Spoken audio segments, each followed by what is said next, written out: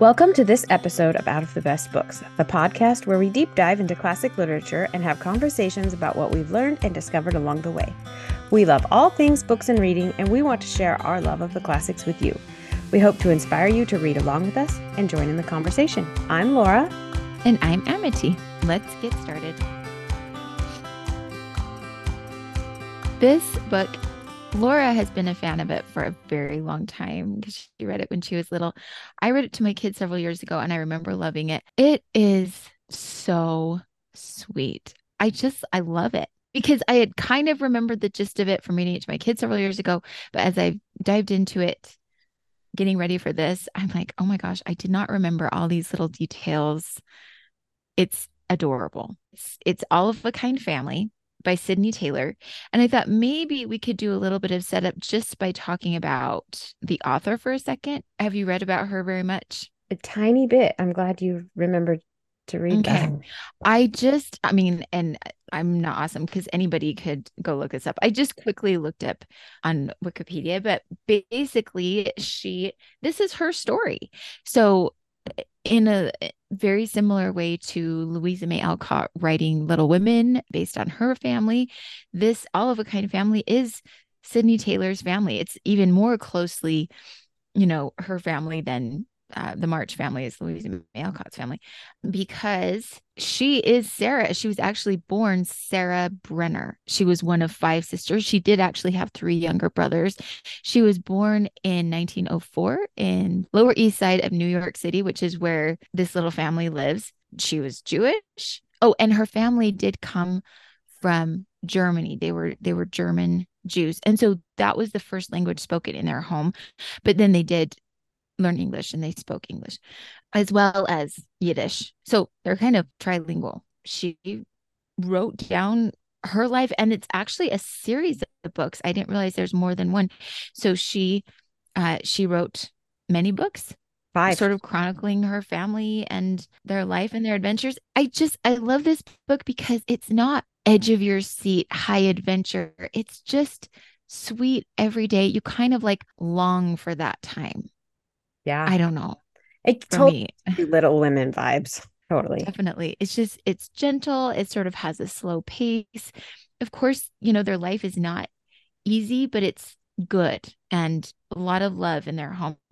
And it's really wonderful too, because we don't have tons of books that give us an insight into a Jewish family and their customs and their way of life, especially in the early 20th century, And so this is really neat, and it's a great contribution that way. So, yeah, I think as I'm reading it, I just long for like the simpleness. yes, But yet, I don't know, it's like simple, but like they're Jewish, so it's not simple because they have a lot of things they have to do. yeah, But, there and I are. think that all that is so fascinating, like all the preparations the mother has to do. And Mhm. anyways, there's a lot to talk about Yeah. with the mom and her role, I think. As a little kid, okay, so on the front picture of the book, and I'm trying to remember the one that I read as a little kid because it wasn't like this. It was like a big hardbound book. It was Mm. old then. Okay. Must be old now. I mean, it's probably gone. But the little girls are like in these little blue dresses with white pinafores. And this is how my mom dressed me and my sister. Oh, We had this lady that sewed dresses for us. And she lived over by the high school. And I remember going there to get like fitted and stuff. And we would get like for Christmas, we'd get these little red floral print dresses with these white pinafores over them. I'm that gonna is send adorable. you a picture of me and my sister in a fashion show so we can post it because we'll do a post with it. Just Yes. Seems like that was kind of the style in the late 80s, though, was like I sure sort of hope so. like you had the big puffy sleeves. Well, I never got like a custom homemade dress like that, but I remember my cousin would give me hand-me-downs, and there was this store in St. George. I can't remember. It'll come to me, but they had these beautiful fancy dresses with like puffy sleeves, and they were really frilly and stuff. And the really pretty ones had a pinafore and this Yeah. little apron that you would tie around. And oh my gosh. Anyway, so yeah, I think it was kind of the style. I know. We look back at the 80s and go, oh my. And then the kids are wearing that stuff again. I mean, at least we don't wear these dresses, but they're so cute. And They're really cute. And they were great twirlers. yes, yes. That just brings back memories. Yeah, we wore these little dresses and I can't wait to show you the pictures of us. Fun. I'm excited. My mom has one on her wall, so just have her send me a picture of that.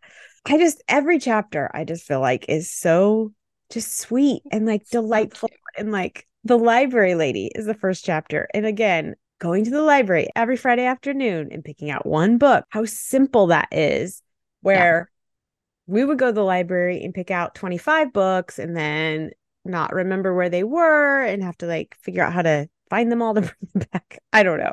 Just simple. I love it. Okay. So every Friday after school, the girls go to the library and they love Friday afternoons because they all get to pick something out to read for the weekend. And the Lower East Side of Manhattan is like very poor. Nobody on the Lower East Side of Manhattan owns a book, which is amazing to me. So when it comes time to go, they can't find Sarah. When they do finally find her, she's in tears because her library book is missing. So she had loaned it to her friend, and her friend had said that she'd put it back in her desk. But when she went to the desk, the book wasn't there. They'd never lost a book before. I mean, can I tell you how many times we lost a book? I'd had to pay for it. Same. Oh my gosh. I've spent so much money buying books back from the library. Good grief. Yes. Because I'm sorry, not ever going to turn up.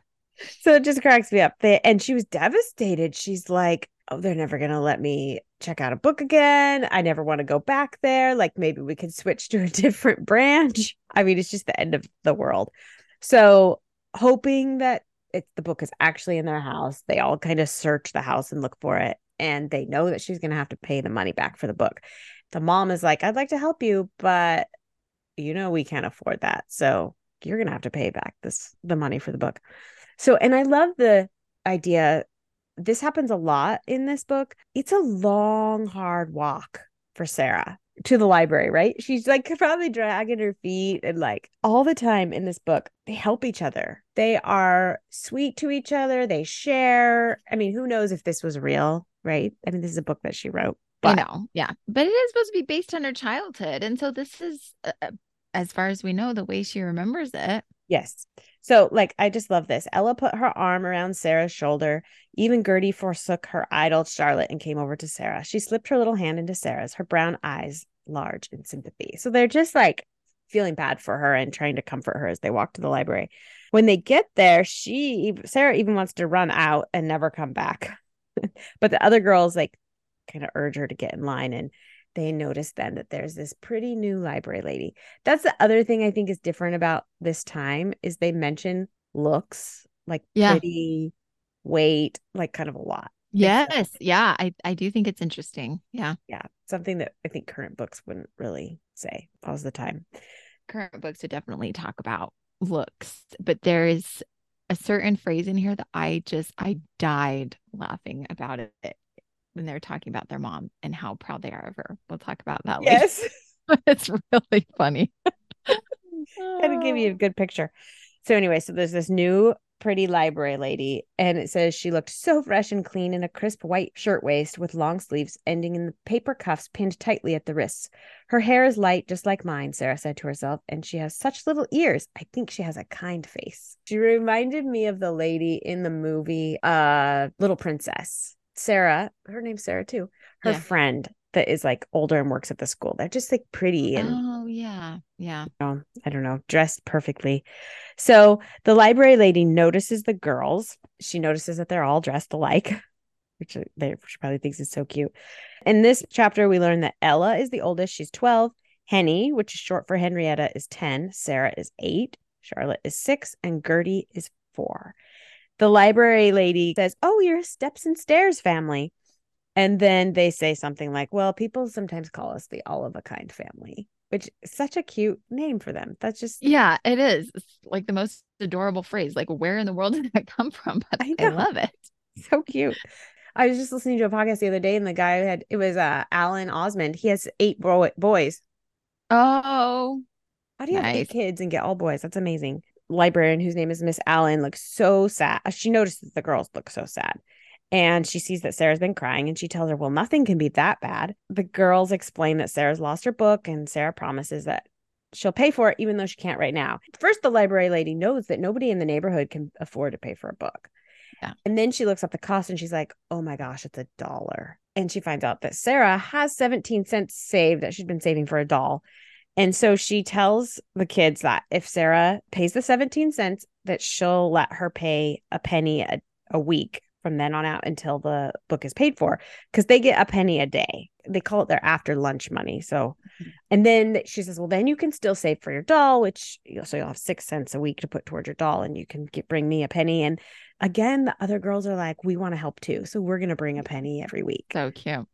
Which cuts the time in half because, well, in a lot more times 4 or something. Yeah, because when you think about it, like, oh, $1, that's not much. But she only has 17 cents to put towards it. And so you understand why Miss Allen is like, oh, this is going to take a while. Like, this is a lot of money because she has 83 cents left, even at a penny a week, 83 weeks. It would take her a year and a half to pay off this $1 book.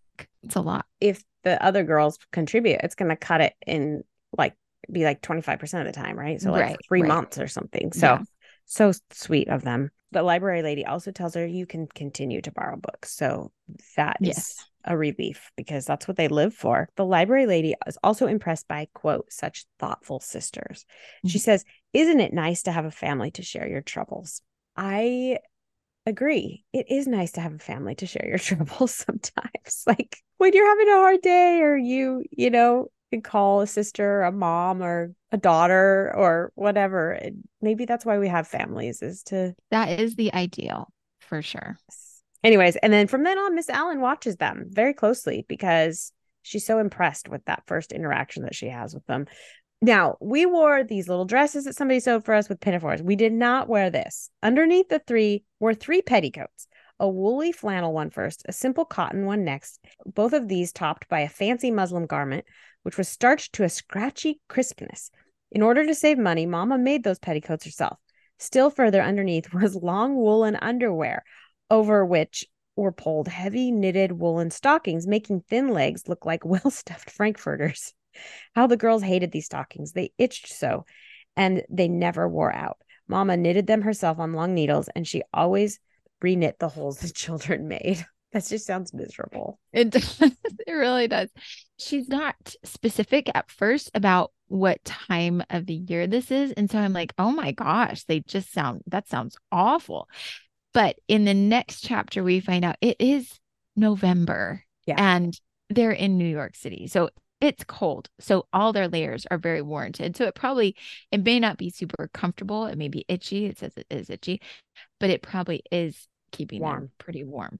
And I just kept picturing like all these petticoats, like the dresses are just getting wider and wider. Yeah. And they probably do look like kind of thick little girls. And they're probably just like these skinny little things. Yeah. I love this chapter so much. And I'm like, as I was reading it, I was like, I need to be wise and figure out how to make this work in my home. So this chapter is called Dusting is Fun. So Henny, the second daughter, and for some reason, like for about half of this book, I've thought that Henny was the eldest.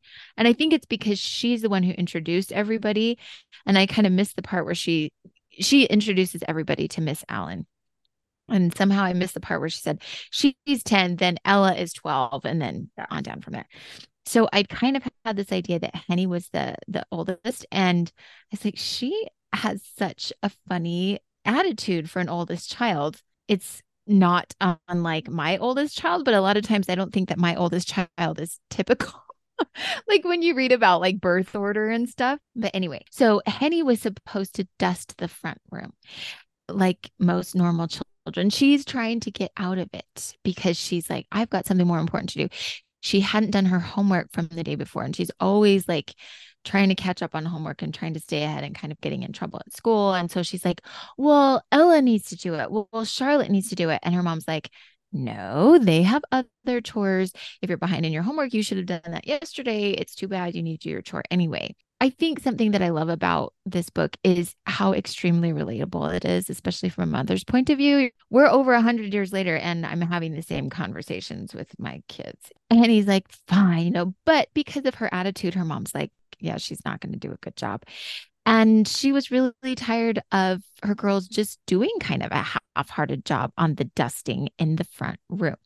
I thought this was so funny too, because I feel like dusting is for some reason the universally hated chore. I honestly don't mind it at all. But I remember my grandma, who is like, she's 96 and a half. She's amazing. She always kept the most clean, beautifully organized, wonderful, ideal house. But she hated dusting so much. Like she was very vocal about how much she hated dusting. And when we'd go visit her, she'd be like, I will pay you to dust for me because she hated it so much. I just think it's so funny. I'm like, maybe I'm missing something. Maybe I'm doing it completely wrong. And that's why I don't mind it. Yeah, Anyway, why is it so hated? It's like, so everybody hates it. So Mama comes up with a plan. And so then she goes out and she says, okay, if I have this game for you, you need to find 12 buttons as you're dusting. And so then all the girls are like, oh, I'll do it. I'll do it. Well, it happens to be Sarah's day to dust. So she goes in and at first she's like, all right, what's going to be the best way to find it? Sort of like maybe trying to get out of the dusting and just find the buttons. And then she's like, well, actually, probably the best way is just going to be to do my job the way I'm supposed to. And then I'll eventually find them.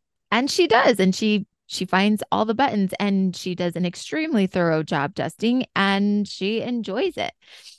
There's one point where she's dusting the piano and she finds a button early on and she's like, there's probably not another button hidden in here, so I could probably stop. But then, bless her heart, she's like, but that wouldn't be a fair way to play the game. And so she continues on and she does the rest of the dusting. And I think she does find another button in there. Like her mom's really smart. So it totally works. And Mama has a very clean front room from then on. But she's also really smart because she only does the button game for like 2 weeks. And then she takes the buttons away. And then she just puts them out at random. And the girls will never know. That's why they have to keep doing a good job. And she won't always put the same number of buttons. And sometimes she hides a penny in there too. And so it's really cute. It's fun. There was a quote that I wanted to share. It says, the grumbling didn't stop completely. I don't know how it would where chores and children are concerned, but it was not nearly so loud or so often. And in the meantime, the children were taught to be the best little housekeepers in the whole world. So I wanted to ask, would this work for your children? I don't know, but my mom did this with us. Did she? After reading this book. Yeah. She would put dimes out. Okay. My mom was always trying to find ways to like make us do chores better and make it more fun, like have us not complain about it. And so this was one of the things she tried. Nothing works with my kids. Like Vani doesn't work with them. But so I don't know. And I'm not that creative. When I was little, one time my mom, she wanted me to clean my room. And she's like, okay, go. I was kind of a little smarty. I don't know. Always trying to get out of work. Okay. So anyways, my mom said, go in and pick up 10 things. I'll try to guess what you picked up. And I said, I have a better idea. Why don't you go in the room and pick up 10 things and I'll try to guess what you picked up. And then one time she was like, I don't remember. She was like, you could do this or you could do this. And I said, I have a better idea. Let's go get ice cream. I think I was probably like 5 years old or something. But anyways, my mom was always like trying to figure out games for us to do our chores. Have you ever done that with your kids? I've tried to do games. We'll often do games and we'll do things like, okay, we're going to all work together and everybody gets to guess how long it's going to take us to do this room. And whoever guesses the closest gets a prize. That's a good idea. Sometimes I'll be like, it's not like this exactly, but I'll be like, there's some specific things in this room that you will only clean up if you have done a very thorough job. So I'll be looking for that, there's like a hair in the corner or like crumb somewhere. So I'll be like, hey, well, that's what I'm going to go check for when you're all done. When you say that you're all done, if it's still there, I'll know that you haven't done a super thorough job. Anyways, that's not really a fun game, but I like this idea. I might try something like it. it could be, even if we did do buttons and then those could be turned in for a prize. Yeah, that Or might work. quarters. I don't know. Quarters. Yeah. Yeah, in my day it was dimes. Now it'd have to go up. It would have to be inflation. Totally. But so Audrey really struggles to keep her room clean. Like she won't let me in there, and so she won't let me help her. But I need to like train her on how to clean a room because anyway, so my mother-in-law and I cleaned her room on Friday while she was at school. I vacuumed up 6 cats. I'm pretty sure.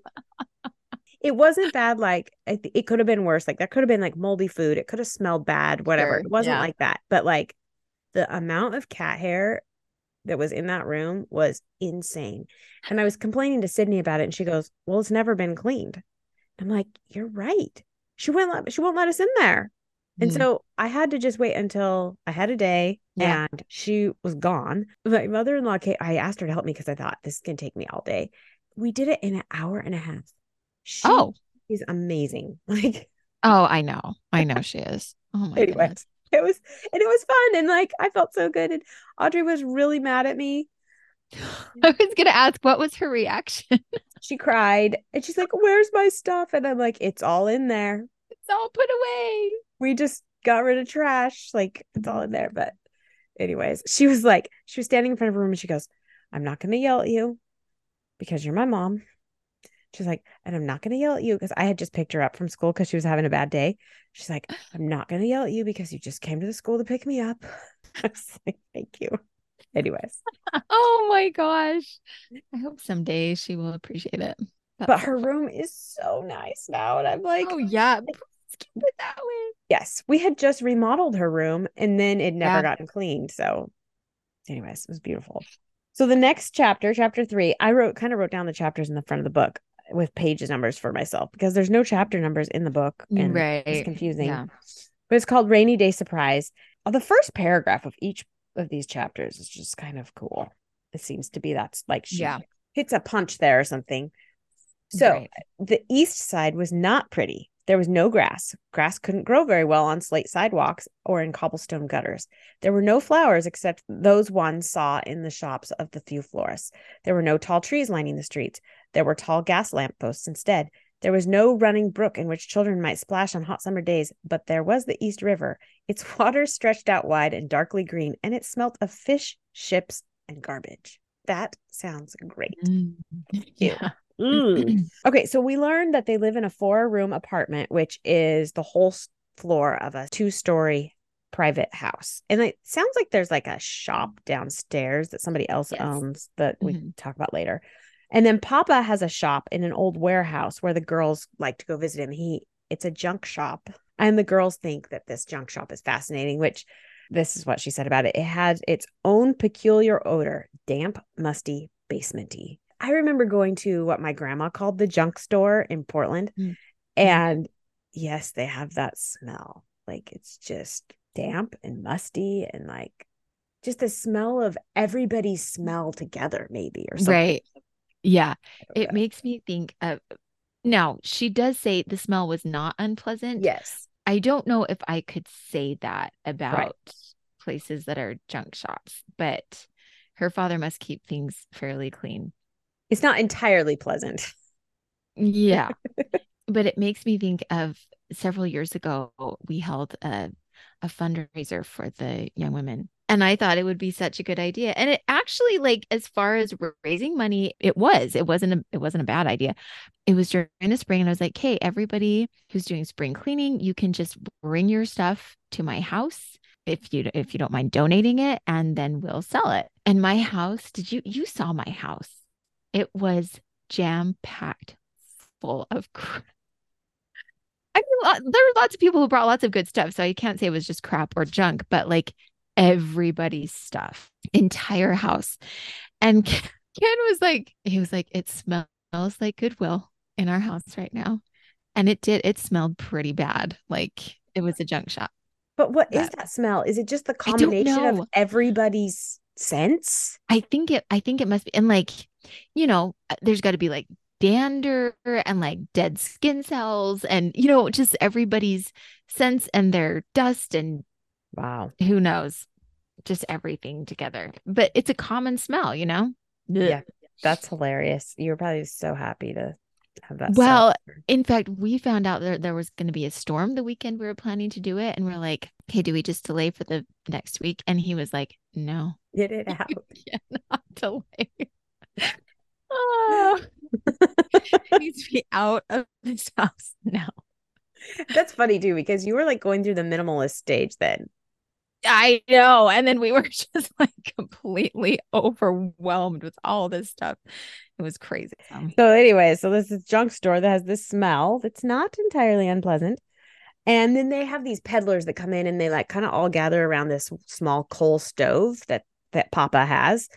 The store is partitioned into different rooms. So there's a metals room, a paper room, and a cloth room, which when I look at this and think about it, it's like, this is like the junk of the junk. Yeah. This isn't even like St. Vincent's kind of stuff. This is like, right. But then they do have, I mean, you'll find out later in this chapter that they have books. So I guess probably not all like this. Then they have the rags. They're sorted into these big bins. And sometimes the girls get to help divide them up. So the bale's closed. And anyways, so one morning the girls wake up. It's raining. They say it's raining cats and dogs.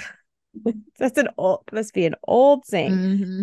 So they're wondering what they should do that day. It suggested they should go to their Henny's friend's house, but she's mad at her friend, which was a hilarious little interchange between them. Their mother has them do some chores, and then they each take a turn practicing the piano for 20 minutes. Another thing that was like my childhood. And I wrote on my notes, I think this was my mother's parenting handbook. And it would not be a bad one. No, it's actually a really good one. Very funny. So the girls decide that they're going to go to Papa's shop to see the peddlers. I was going to look this up and I forgot. And I don't know if this is offensive, but there is a guy they named Polak. He's a large Polish man. Mm-hmm. And his pants are tied up with a rope that make them like pleated like an accordion, which is a really good picture. And his jacket is held together with large safety pins because the buttons are long gone. So this is what I wanted to tell you about. And I don't know if this is offensive. So I have an uncle, my dad's younger brother. His name is this is not his name, but they've always called him Greek. It's like his name. We call him Uncle Greek. Everybody calls him Greek. And it's because my grandpa would say, are you a Greek or a Polak? And he would say, I'm a Greek. I'm a Greek. And so interesting. That's what they call it. But I don't know if that's offensive. Like, I don't know. I don't know. I was going to look it up and I forgot to, but it's just that story came to my mind when I said his name was Polak and he was Polish. Then there's Joe, who's a dark Italian. And then I love this pickle nose. And they call him that because he has this really large nose with a pickle-shaped wart on the end of it. So that's another picture. Then we meet Charlie, who is different than the rest. He's handsome, he's blonde, he's blue-eyed, and he's younger than the others. But he's also mysterious. He seems different. Like they think he's educated, possibly came from a rich family. He leaves for several days and like nobody knows where he goes. But then he always comes back and he's really close with Papa. He's also close with the family. He comes and has dinner with them all the time. So that all of the girls like Charlie, especially Ella. The girls are also like this little bright spot that comes into the shop and the peddlers love seeing them. Charlie says that he has a surprise for the children. So that morning he had brought in this guy like in Manhattan was getting rid of books and he had bought them and brought them all into the shop. Tons of books, like boxes and boxes of books. The girls get to go through them and pick one out, which we read in the first chapter is like a huge deal. They've never owned a book before. I love the pictures. There's also pictures in the book. Yes. So they're just so cute. The pictures are adorable. So Ella finds a whole set of Dickens, which I thought was wonderful for our theme. And they find a book of fairy tales. And then they find the most wonderful book imaginable, which is a book of paper dolls. It was called The Dolls That You Love. And Papa says that they can keep all of the books that they had picked, these 3. And so they'd never even owned one book, but now they have 12. So they decide to go home and play library lady. So they dress Sarah up and have her stamp all their books. And like, it's so cute. It's so delightful. Really did you have paper dolls when you were a kid? Yes. So I loved paper dolls. I know. And I've tried to find it. They don't have them as available now as they used to, but I think they're such a great thing for little kids to play with. These chapters just give you this like warm, like homey feeling, which is why I think we thought that it would be good for Thanksgiving. Okay, so chapter 4 is also just called Who Cares If It's Bedtime? And this is such a cute and funny chapter. So we find out that the girls have an uncle. His name is Hyman, and he is single. He's a really sweet guy. He'll come and eat with them, but then whenever he does, he will pay them for the meal. Not that they expect it, but he knows that they're a large family and they struggle. And so he'll pay them for it. And then he gives pennies to each of the girls. So he had come this specific time, he gave them pennies. And so Gertie and Charlotte decided that they're going to go to Mrs. Blumberg's candy store to get something exactly right for tonight's fun in bed. And you're like, wait, what? So they go to her candy store and they are just debating. Mrs. Blumberg is sitting there. She's like, they're going to be a while. I love how she writes the different ways that people talk because she like gives them accents. You like have to read it in an accent because that's how she writes it. So they go back and forth. Cherry hearts, the yellow and orange chicken, corn candy, jelly beans. And they say, we like the black jelly beans best, but you can't ask for just black because the black and white are together, which I think is really funny because I feel like now most people don't like black anything, but at that point in time, everybody did. Anyway, they finally settle on what I think is a little bit disturbing, but it was something that was very common back then. They're called chocolate babies. They're like babies, chocolate that have been molded to look like babies, and then you eat them. Like, ew. It reminds Fairly me of like common. a chocolate covered gummy bear. I don't know why. That's just Yeah, but only the shape of a baby. baby. Maybe at some point someone was like, this is really morbid, so we're going to do bears instead. Maybe Yeah. that's where bears came from. I don't know. Bunnies, bear. I don't know. So they settle on these chocolate babies, and then they go to Mr. Bosch's store. His store is set up right underneath Yeah. the front room of the family's house. So that's where he is.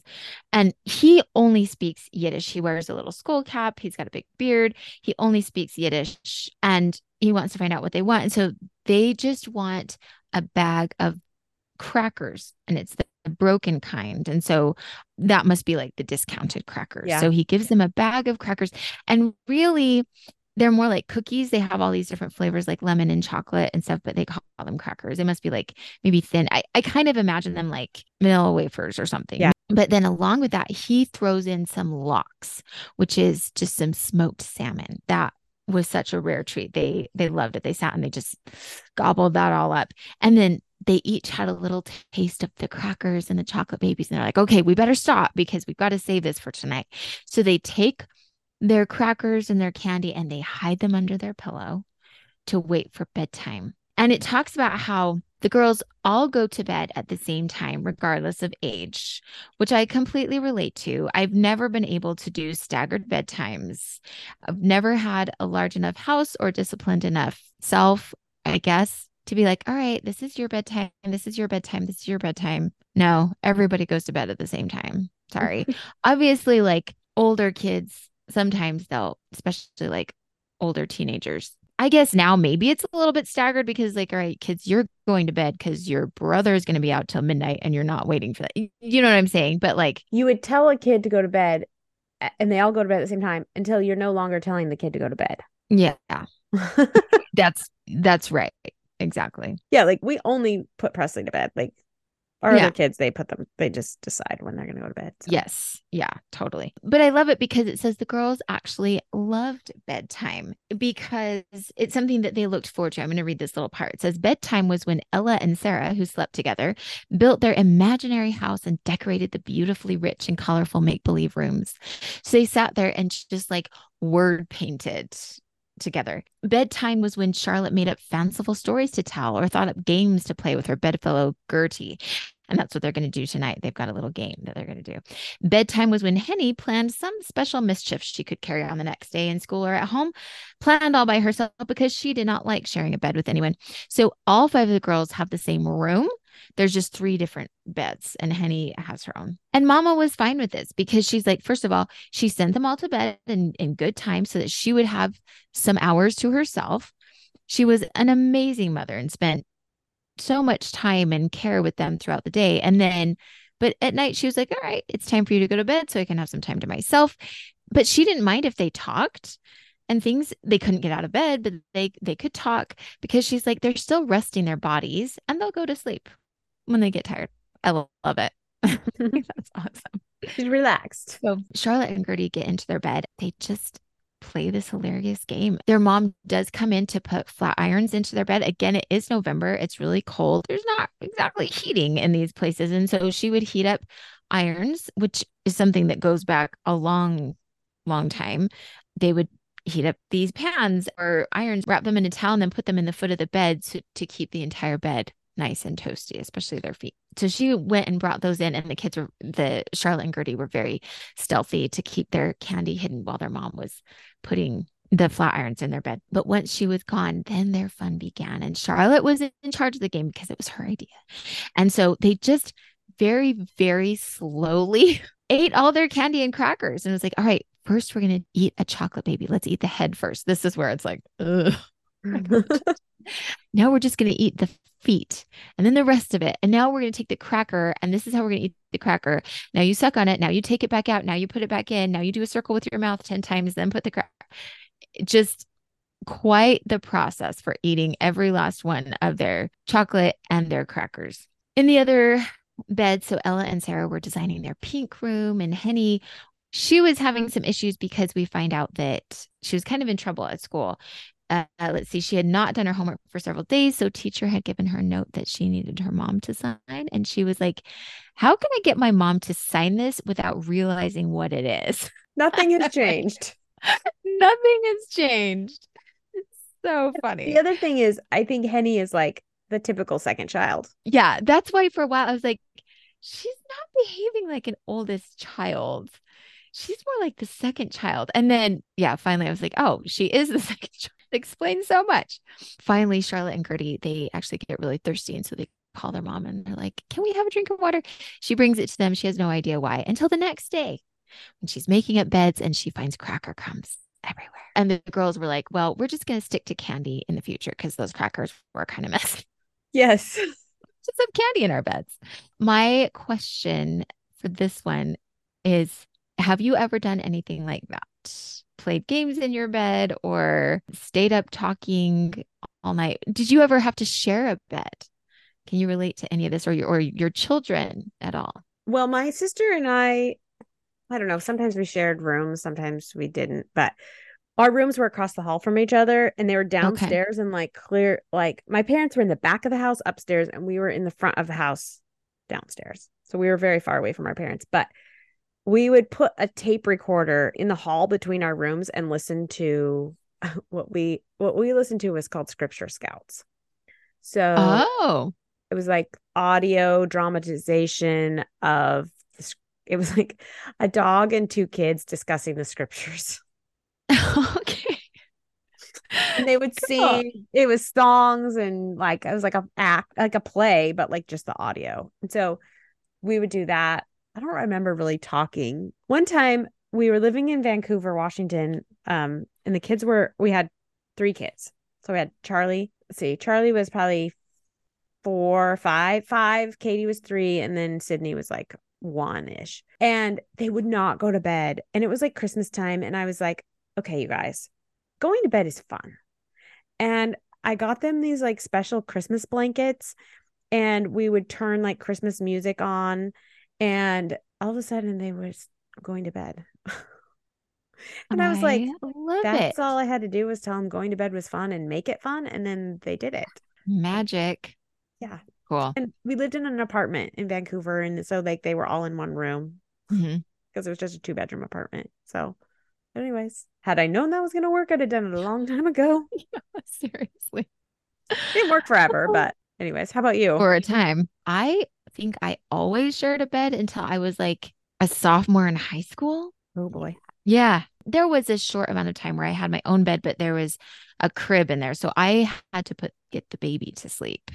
I remember a lot of times I think back, I'm like, what in the world? I remember spending what seemed like forever patting the back of my baby sister to get her to go to sleep. Like I would just sit there and pat her and pat her and pat her and pat her. And I'm like, I was like 5 and then 8 when I was doing that. Oh my gosh. What in the world? So there were like some periods of time where I maybe had like my own bed, but the majority of the time I was growing up, I shared a bed with my older sister. We would talk forever, forever. The main topic of our conversations, especially as we got a little bit older, was boys. And especially she had this monster crush on this boy. She never talked to him. But anyway, we would just talk forever about boys, especially. So that's like, yeah, when we were younger and we didn't care about boys, I don't know, we would talk about lots of things, but we did. We stayed up very late just talking. That's cute. I mean, I wish my sister, I don't know what was the age difference between you and her? 2 years. So there's 3 years between me and I was oldest, and then Emily is 3 years younger than me. And then Amanda is 4 years younger than her. So like Okay. we That's were a kind of pretty spread big gap. out. I didn't really have that kind of a relationship with them. We did enjoy scripture skins together. That's awesome. I love it. Still to this day, we'll like break out into song. Like this is a good one. The Rammy-um-tum, the Rammy-um-tum. We are climbing up to the Rammy-um-tum. There's not room for 2 or 3. There's only room for marvelous me.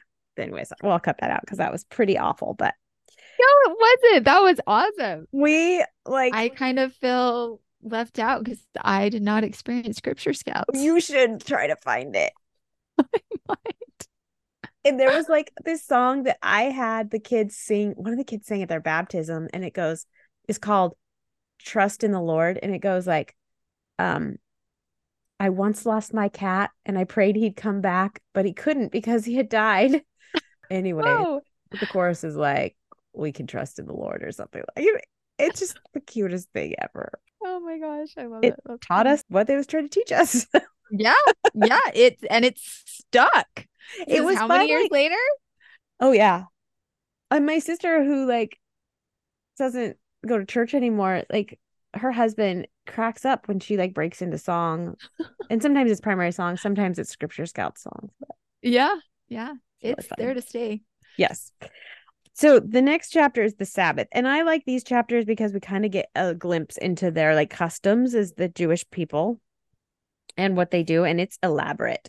There was another book, which I'll bring up at the end, that I read called The Hired Girl, that was a girl that was hired by a Jewish family. And I liked that book too, because it really went into like Yeah. the different customs and stuff. First paragraph, I think, really does of each chapter does a really good job of introducing what she's going to talk about. But the Sabbath begins Friday evening at dusk, and for 2 days, Mama was busy with her preparations. On Fridays, she cleaned, cooked, and baked. On Thursdays, she shopped. Sabbath meals had to be the best of the whole week, so it was most important that she shopped carefully.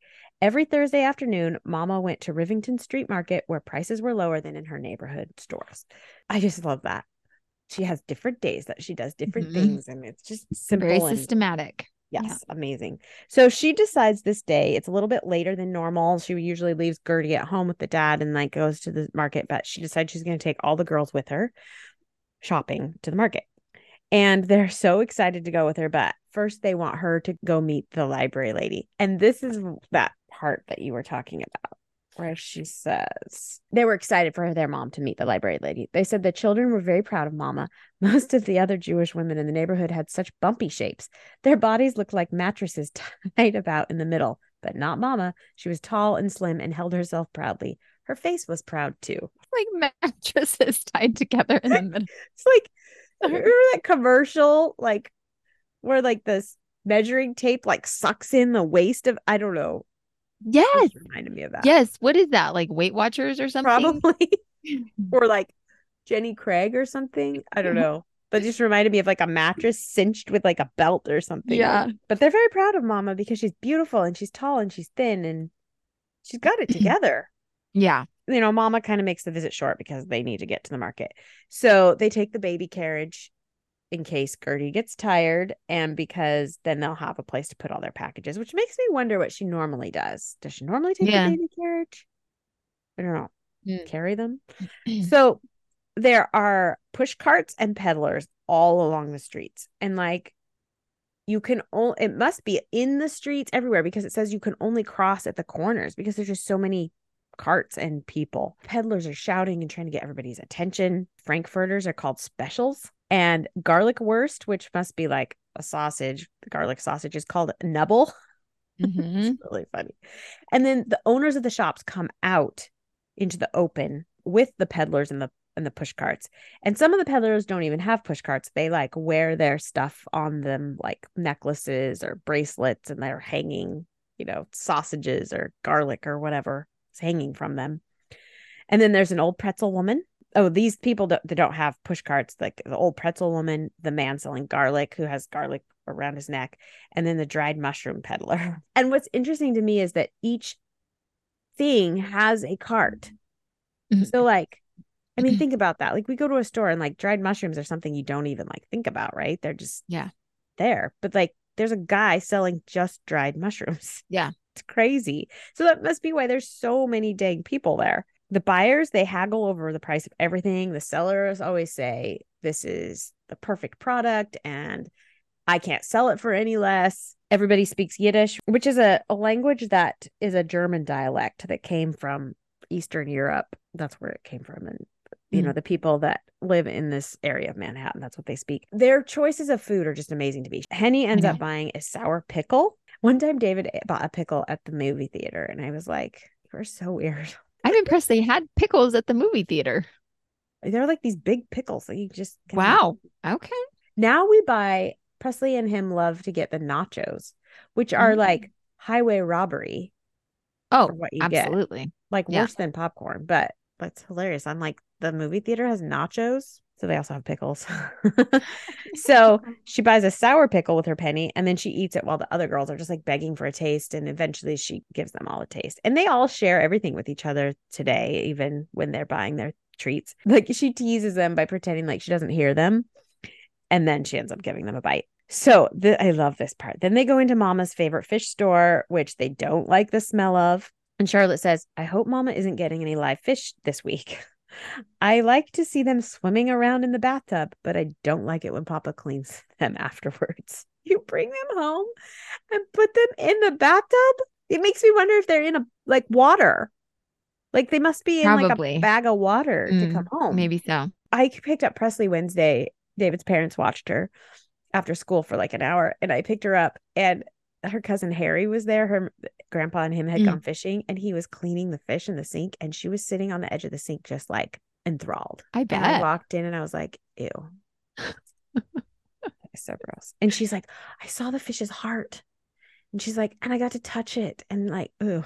So Ella buys half of a large sweet potato because it's warm and she thinks it's going to warm her up. And then all of the other girls get to taste that. Then they go to the chicken market where there's live chicken squawking everywhere. And Mama plucks the chicken. Right there. Yes. Buy their chicken and they must butcher it right there. And then she plucks it. Yeah. And there's a picture of it laying on like this crate with its head like flopped over the side. I think Charlotte and Gertie are the smart ones. They buy a stick of candied tangerine and candied grapes. They're my kind of girls.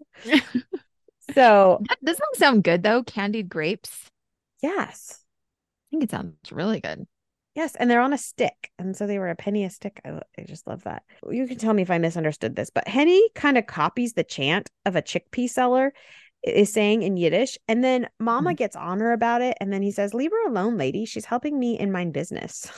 It says she like pushes the cart away from her mama. And then that's what I didn't understand what she was doing, but I think she was just trying to imitate him completely. Just like the way she was pushing the cart and is what the way he was doing. Yelling. Yeah. Yeah. But it's kind of funny because it could go either way. Like, is she making fun of me? But he was like, don't yell at her. She's helping me. And then since he's so nice, this is funny because this is Henny that's doing it. But because he's so nice, Sarah is the one that decides to give him her penny. And so she ends up with a bag of chickpeas. Mama ends the trip by buying a loaf of pumpernickel bread, which sounds delightful to me. Yes. And then they start the long walk home. The next afternoon after their trip, when they go to the library, they tell the library lady everything. And then they come home to the sweet smell of fresh baked bread, a sparkling clean house, and a special tablecloth because now it's the Sabbath. And Mama is saying a prayer over the candles. And this is how the Sabbath begins. Papa says a prayer over each of the children. And then he leaves for synagogue, in which they go to synagogue a lot. The girls and mama then have a quick discussion about Charlie and if he's going to come tonight for dinner. Then they kind of talk about like how they don't know where he goes when he leaves and what's happened to him. And then the family has dinner. And I loved this picture too. When I was a kid, they're all sitting around the table reading until the candles go out, because they're not allowed to light the candles after the Sabbath or during the Sabbath. So after the sun goes down, they're not allowed to, what did it say? Oh, it's just strike them light is what I think they said. Right. So there could be no light struck on the Sabbath. Yeah. Isn't that just the cutest? Like, yeah, I love that picture. Yes, the days. I've never But I experienced also, I know. I also love how Papa comes home from synagogue. He first pronounces the prayer and praise of his wife for her fine Sabbath preparations. Then he must say a prayer of thanksgiving for the Sabbath. Another short prayer is said over the loaves. And then Mama and the children recite the prayer, thanking God for giving them this bread. So there's lots of ritual, right? And many, many prayers. But I love that because there's this consistency and continuity and doing all these things together. And it brings unity as well. Yeah. Because they're frequently praying together and over each other. And this next chapter is super short. Yeah. In fact, I thought, well, I'll just very quickly summarize. Basically, it's Papa's birthday, and the girls had never bought him anything before. And so this year they were like, we're going to put our pennies together and buy him something. Sarah was a little hesitant because she was like, well, I've got to keep paying for my library book. But they're like, it'll work out, because she had also been saving pennies in her piggy bank. And so she's like, it's fine. I'll just give the library lady 5 pennies, whatever. So every day when they get their after lunch penny, and they give all of it to Ella. And I thought this was funny too, because Henny at first was like, I have to go like a whole week without buying any candy. I don't think I can do that. But then she also gives in.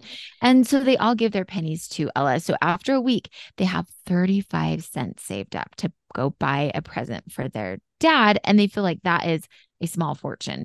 When you look at the costs of things, the things that they're able to buy with a penny, you go, oh, actually, like 35 cents. That's a decent amount. Yeah.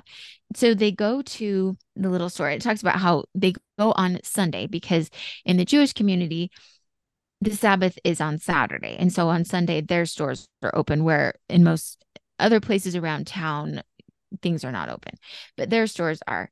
And so they go into Mr. Pincus's bargain store.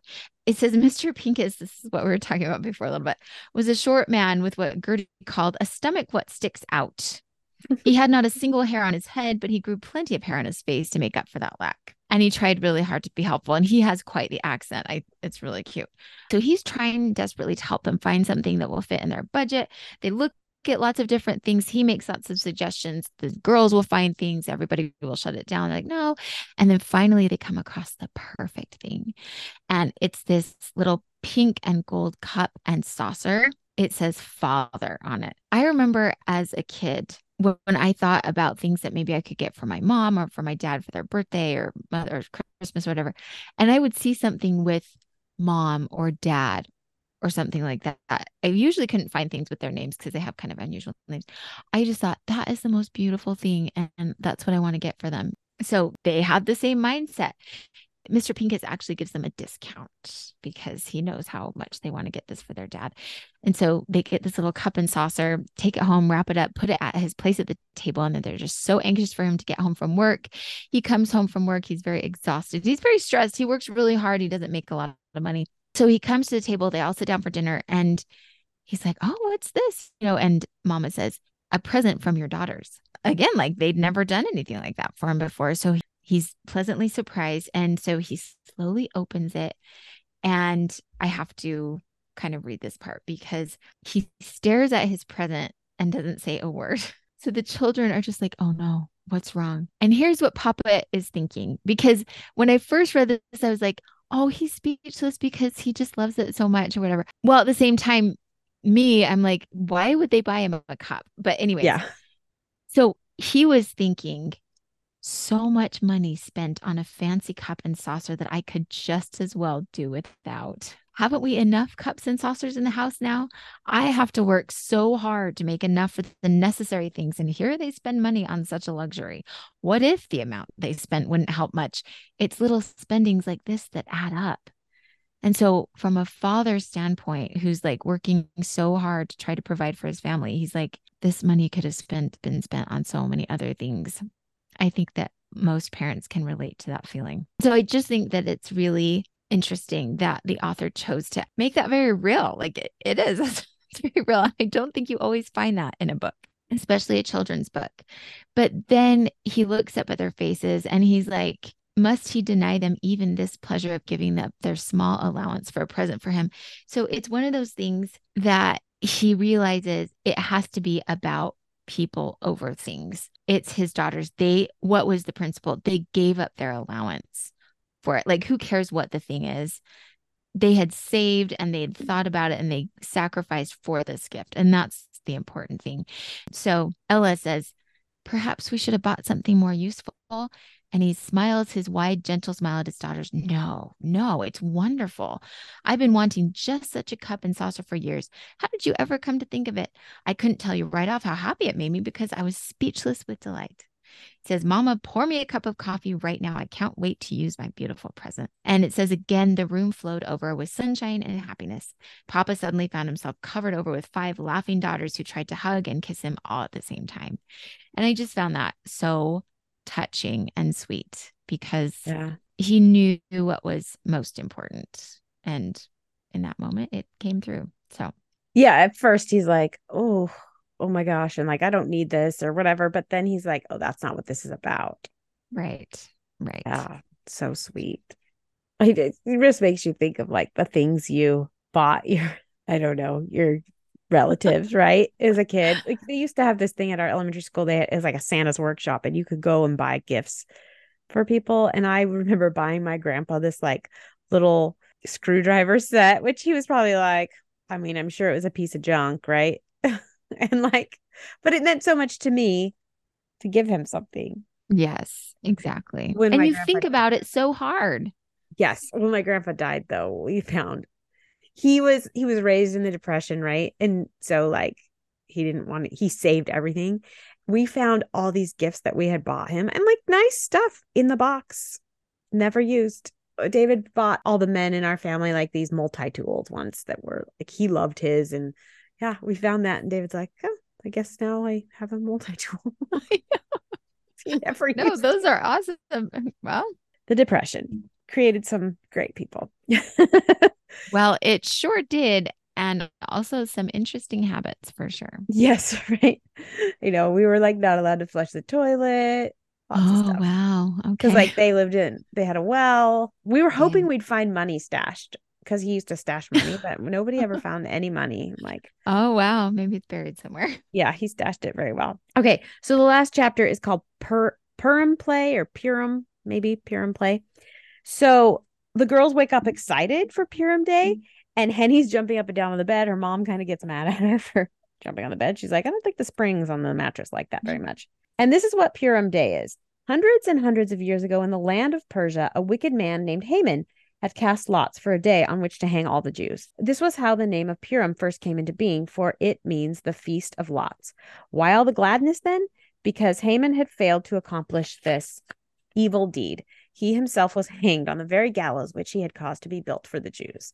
So I don't know how happy that is, but it was Well, good but for it's them. also really, I mean, they're celebrating the story of Esther too and her saving her people. I'm surprised they didn't bring that up, but When they come out of the room, they find Mama, who's been preparing breakfast. She has an apron on, covered in prunes. So they will be going to synagogue with their father right after breakfast.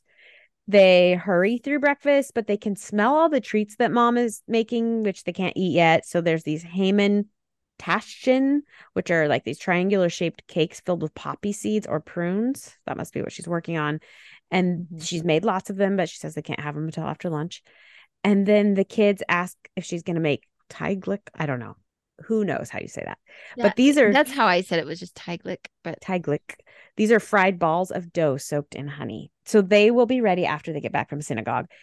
They love going to synagogue with their father. I wonder if they just get to go on Purim Day or maybe just special occasions because it doesn't sound like they get to go all the time. But the kids on this day are allowed to be louder than usual and nobody says anything. They just let them be. At the synagogue, they have like this man that stands on a pedestal and reads the Torah. It says the reading was not always done by the same member of the congregation, but no matter who was the chosen one, the pattern of reading remained the same. He would chant, sometimes loudly, sometimes softly, in a sing-song manner. His body would be swaying forward and back or from side to front in rhythm with his words. And then from 2 long rows of hardened wooden benches, the men would join their leader in prayer and song. On important holidays when women came too, they would sit at the back, separated from the menfolk by drawn curtain. On such occasions, higher-pitched intonings mingled with the male chantings so that the room was filled with a constant hum of sound. I just thought that was so interesting that the women, and I wondered that until we got to this point, like Mama's always home making preparations. She doesn't get to go and participate in the synagogue with her husband. And when she does, she's behind a curtain and separated from them. Yeah. I've never been to a synagogue, but my kids have because they had to for school. Oh, yeah. It's probably different now. You think? I don't know. I'm not super convinced that it's different just because Jewish tradition is very strong and has been the same for thousands of years.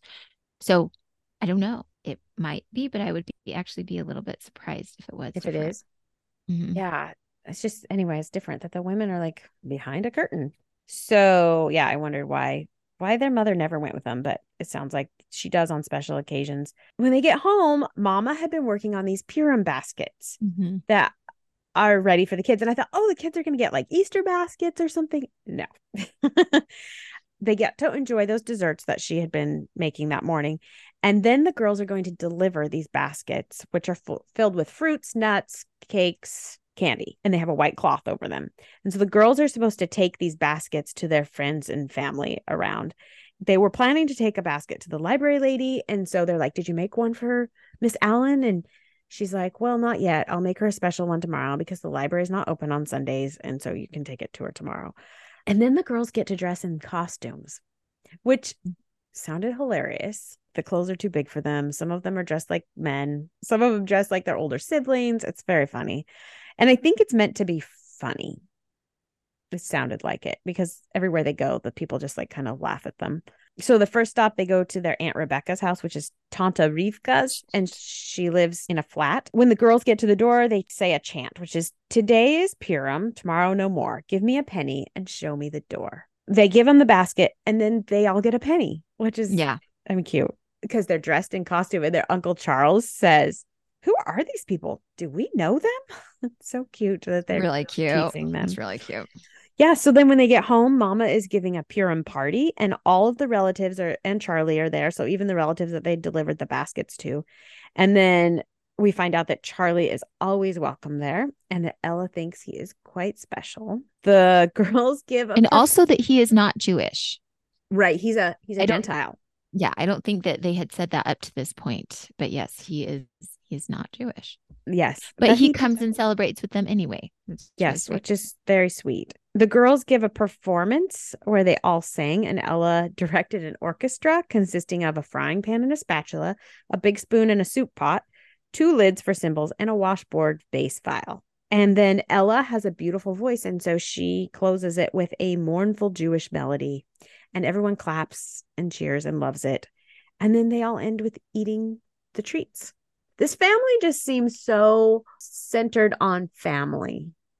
Yeah. You know, and like just so like the girls doing this little, I don't know, we used to do little plays and performances for my parents and whoever would watch us.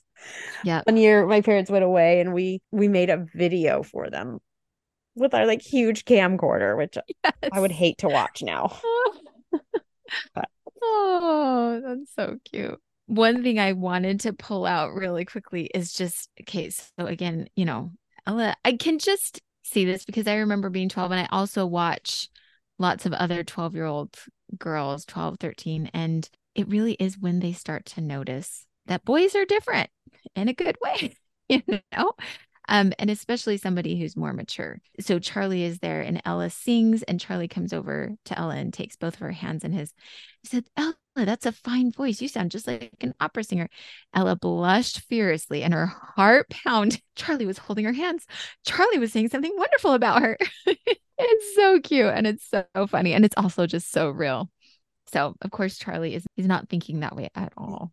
He's Yeah. being extremely like it's like an older brother type of deal. But When I read that, I mean, I just think of my husband and how like he one time we went to a dance. I just was in love with him from the time I was 5, 6 years old. And he asked me to dance twice. uh-huh. And I was just like, oh my gosh, oh my gosh. I'm dancing with him. I'm dancing with him. It just made my month. Totally. Just reminded me of him. Yeah, it's just like, what do I say? I can't believe it. I can't believe he's talking to me. Yeah, I was, and you can go on that forever. Well, it's like this boy that my sister had a crush on. It was so funny because she didn't even have anything like him complimenting her or asking her to dance. It was like he would look her way for half a second and he looked at me. yeah. And if I happened to see something like that, oh man, I would have to retell that story so many times. Well, I did not think he liked me like ever. I was just excited that he like Yeah. noticed I was a person Yeah. who, I mean, had I known then that I was going to marry him, I couldn't have like lived. I couldn't have waited. I couldn't have been like, Yeah, I don't know. totally. It's I love funny. it. I love your story so much. It's kind of the best. It is. It's Um, like, who does that happen to? yeah.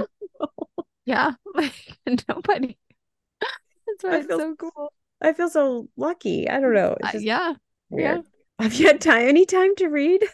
So I actually like blasted through a book yesterday because my kids and husband were gone for several hours. And so I was cleaning, and then and so I was listening to this book and then I would turn it off so I could read. But anyway, so I went through this rotation. So I got through this book that was actually, I think it was actually pretty long. So I had made some progress on it earlier in the week, but not a whole lot. I was having one of my like, okay, I just need something very simple because I feel like my life is very heavy and hard right now. It's called Finders Keepers by Natalie Barelli. She's got lots of books. Have you ever read any by her? Mm-mm. Okay. So it was supposed to be this like psychological thing.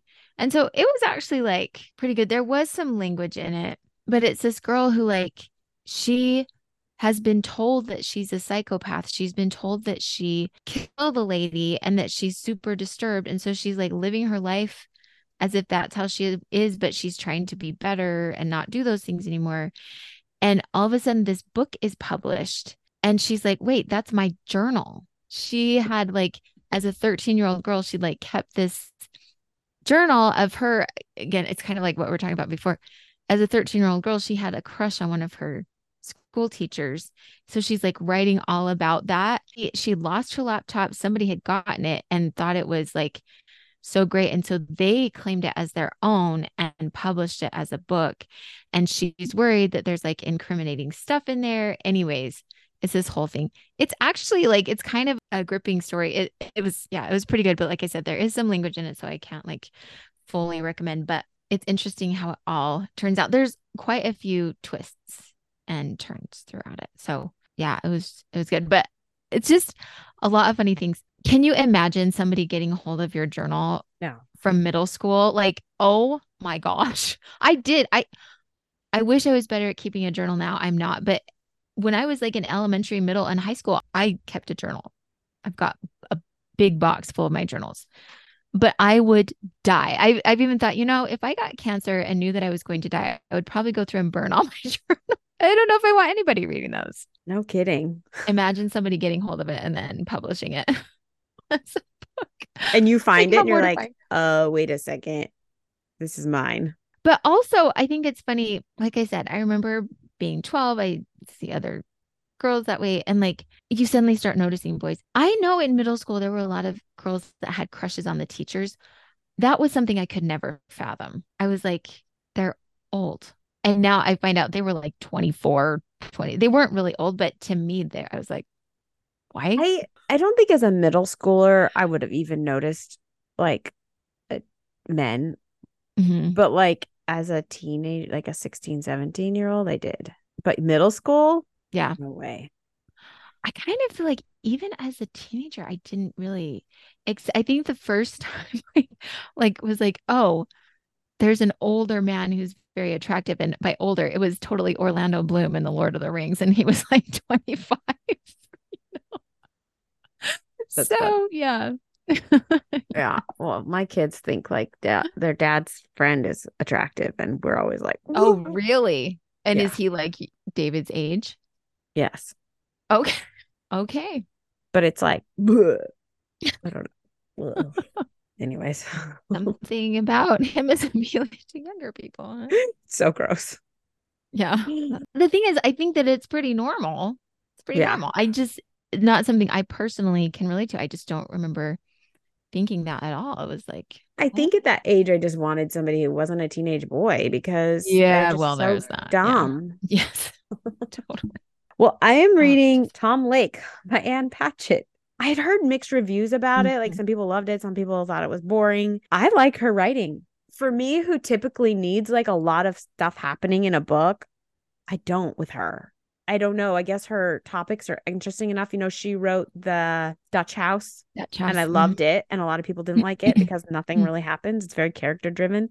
And that's kind of what this book is about. It's basically this older lady that owns a cherry orchard, and she's sitting in the cherry orchard with her three grown daughters, telling them her story. She was in a production of Our Town with this guy and had like a summer fling with this guy who ended up being a huge actor. And Oh, so the girls are like, tell us about it. Tell us about it. And she's like, well, if I'm going to tell you about it, I have to tell you the whole story, you know? And they're kind of like, well, get to the part about him, get to the part about him. And then she's like, I'm telling you the whole story. And so they're sitting there like trying to wait for this, like the story of this huge actor who he wasn't a huge actor then, but she'd had like a fling with him. So I yeah. like it. It's narrated by Meryl Streep. So Oh, somehow cool. Ann Patchett gets like very famous people to narrate. Yeah. Anyways, I like it. I checked out Our Town from the library, so I want to watch that too along with Yeah. it, just to like get an idea of what the story of Our Town is. Yeah. Like Ann Patchett. Maybe I should read some of her older Cool. stuff. This is only my second book of hers that I've read, but Okay. if you like her, try it, I guess. I did enjoy Dutch House, especially narrated by Tom Hanks. Yes. It's very, very good. He was a very fun narrator. Yeah. Now, Meryl Streep doesn't have as distinctive of a voice. Like, I wouldn't have known it was her. Yeah, that's true. It just sounds like a regular narrator, but I thought it was kind of interesting that she is the narrator. Okay, so next week we're going to finish this book, All of a Kind Family. And I think it's like, so yeah, we're about halfway. The second half is actually quite a bit shorter than the...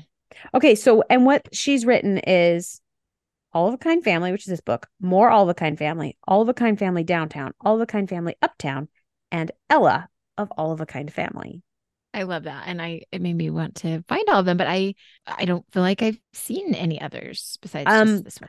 We used to check out the More of All of a Kind Family and then the Uptown and Downtown.